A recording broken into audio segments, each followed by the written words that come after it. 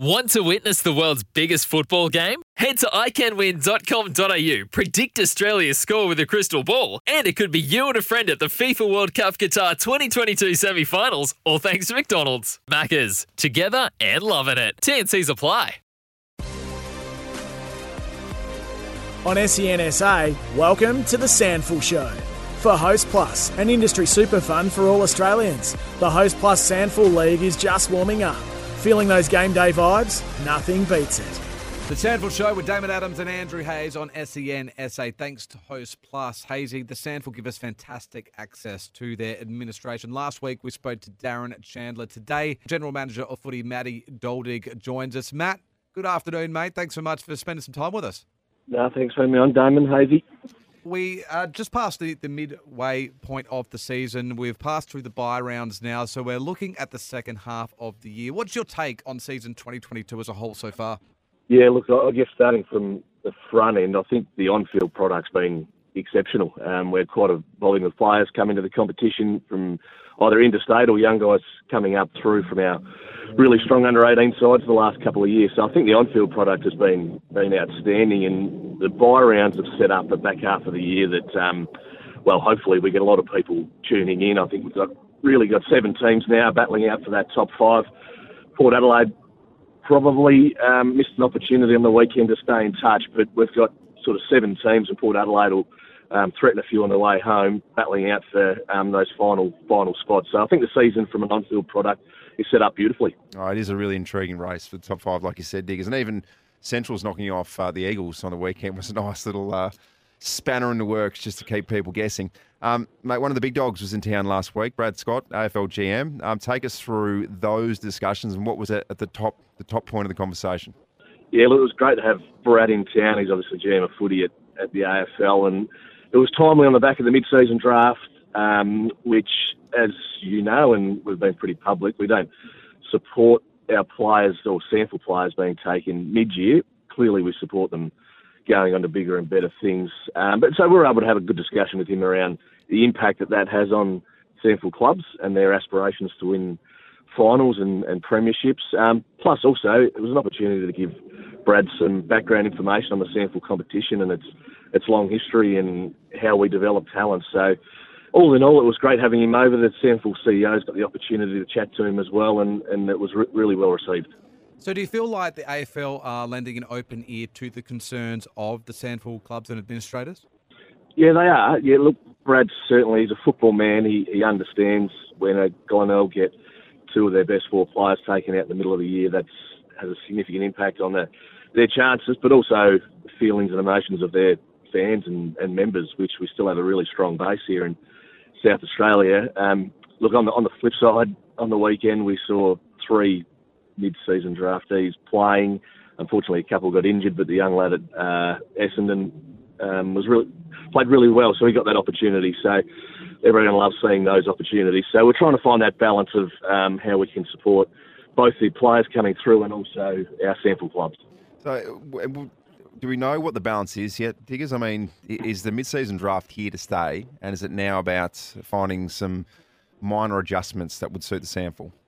Yeah, look, it feels like it's probably the latter, where we need to try and find some minor adjustments, and whether that is, if the AFL wanted to look at the intent that they brought it in for was that topping up of their list due to injuries, the Sam Durden case, that's clearly one where they needed to bring in some defenders.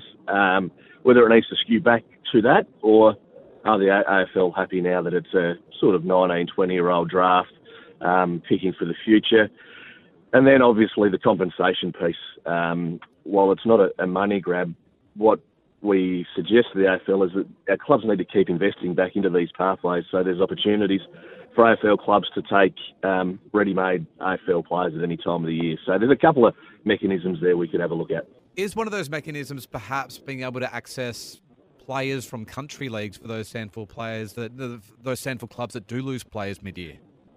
Yeah, look, it's a flow on. I've had a chat to a couple of country people that they do lose players mid-year. So it is the ecosystem we live in where players are looking to strive to get better and play in better competitions all of the time. So it does have a flow-on impact. Our SANFL clubs are now looking at regional leagues or the Adelaide Footy League to fill some of their spots that they may have lost mid-year. So, yeah, that certainly is happening. But do you have a timeline of when you might get some results or any of these plans put into action? Oh, look, we'd like to think sort of by the end of the year.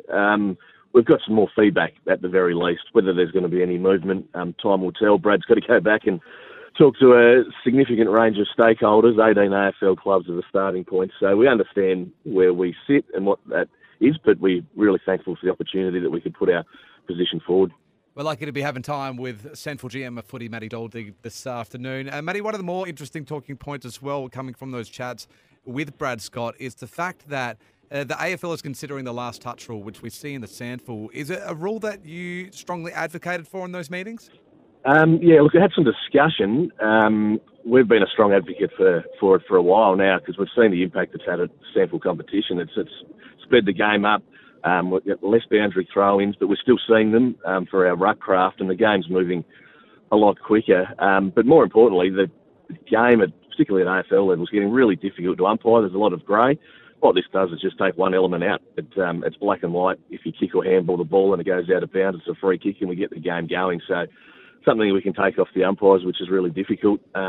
Before, when it was deliberate, or now when it's insufficient intent, there's still that bit of grey that can get the crowd and the players quite emotional.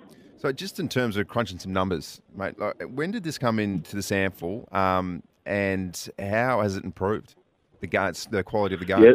Yeah, absolutely. I think it was, let's go with 2017, it was introduced, and immediately we saw a reduction of about 15% in stoppages, because what you see at boundary throw-ins is not only the boundary throw-in, but almost every second time there's another re-stoppage. So we're taking them straight out of the game, and we did see a spike in scoring. Probably over the last 6 years, that spike in scoring starting to come down. Our coaches are all very good, as you know, and they put plans in place. But we've seen an immediate impact from stoppages and scoring, and significant as well. And not to mention, I think in that first year, and you guys probably the same, there's a lot of criticism for it. What are we doing? But I think it's universally accepted now and actually supported from all of our fans at SANFL matches. So how come it's taken this long for the AFL to take notice? Because I know, obviously, you just mentioned it was going to take a year or two before people said, look, these are the results. It's starting to work. But it just sort of felt like before Brad Scott got in that there was a bit of stubbornry. I'm not sure how I'll answer that, Hazy. I'm trying to be diplomatic, but look, it's a good South Australian rule. We'd love to see it right across the nation. That's some quality shuffling there, Matt. I loved it. Mate, we love a positive story. And, while there has been issues around crowd numbers for both the AFL and the SANFL in season 2022, what's been fantastic to see is that the people consuming the product seems to be really healthy. So we're getting great stream numbers through our games broadcasts on SEN. And your host TV broadcast at Channel 7 are reporting great numbers as well. Yeah, some really positive stories coming out, today around our broadcast numbers in particular. They're up about 7,000 on average, and our market share sitting around 35%. So 35 out of every 100 people that are watching TV on a Saturday or Sunday afternoon are tuning into SANFL footy. So while the crowds have dropped off, as you mentioned, and it's for a range of reasons, and we're seeing it across a lot of sports, that people are loving SANFL and loving consuming it. Our SANFL Now, SEN, Channel 7 numbers are all up, and that's just a sign of the times, how people consume all of their entertainment these days. So we're really happy with that, how that's going. We'd love to see a few more people going through the turnstiles out of our suburban grounds, but we hope that comes in the back half of the year. Hey, mate, just to jump back on some of the rules, is there any other rules off the top of your head that are uniquely South Australian that you think that the AFL could look at? Because for me, the 25-metre rule, I think, works so beautifully as opposed to 50 metres.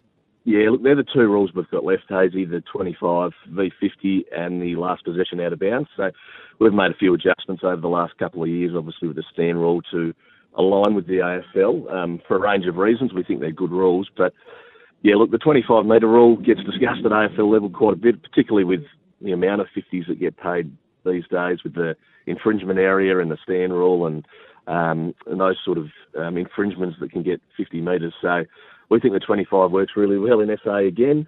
The impact is not quite as severe, where really you need to be sort of between 50 and 70 out to be impacted by a scoring shot. So they're the two rules that now differ, and we're pretty comfortable that they will remain SANFL unique.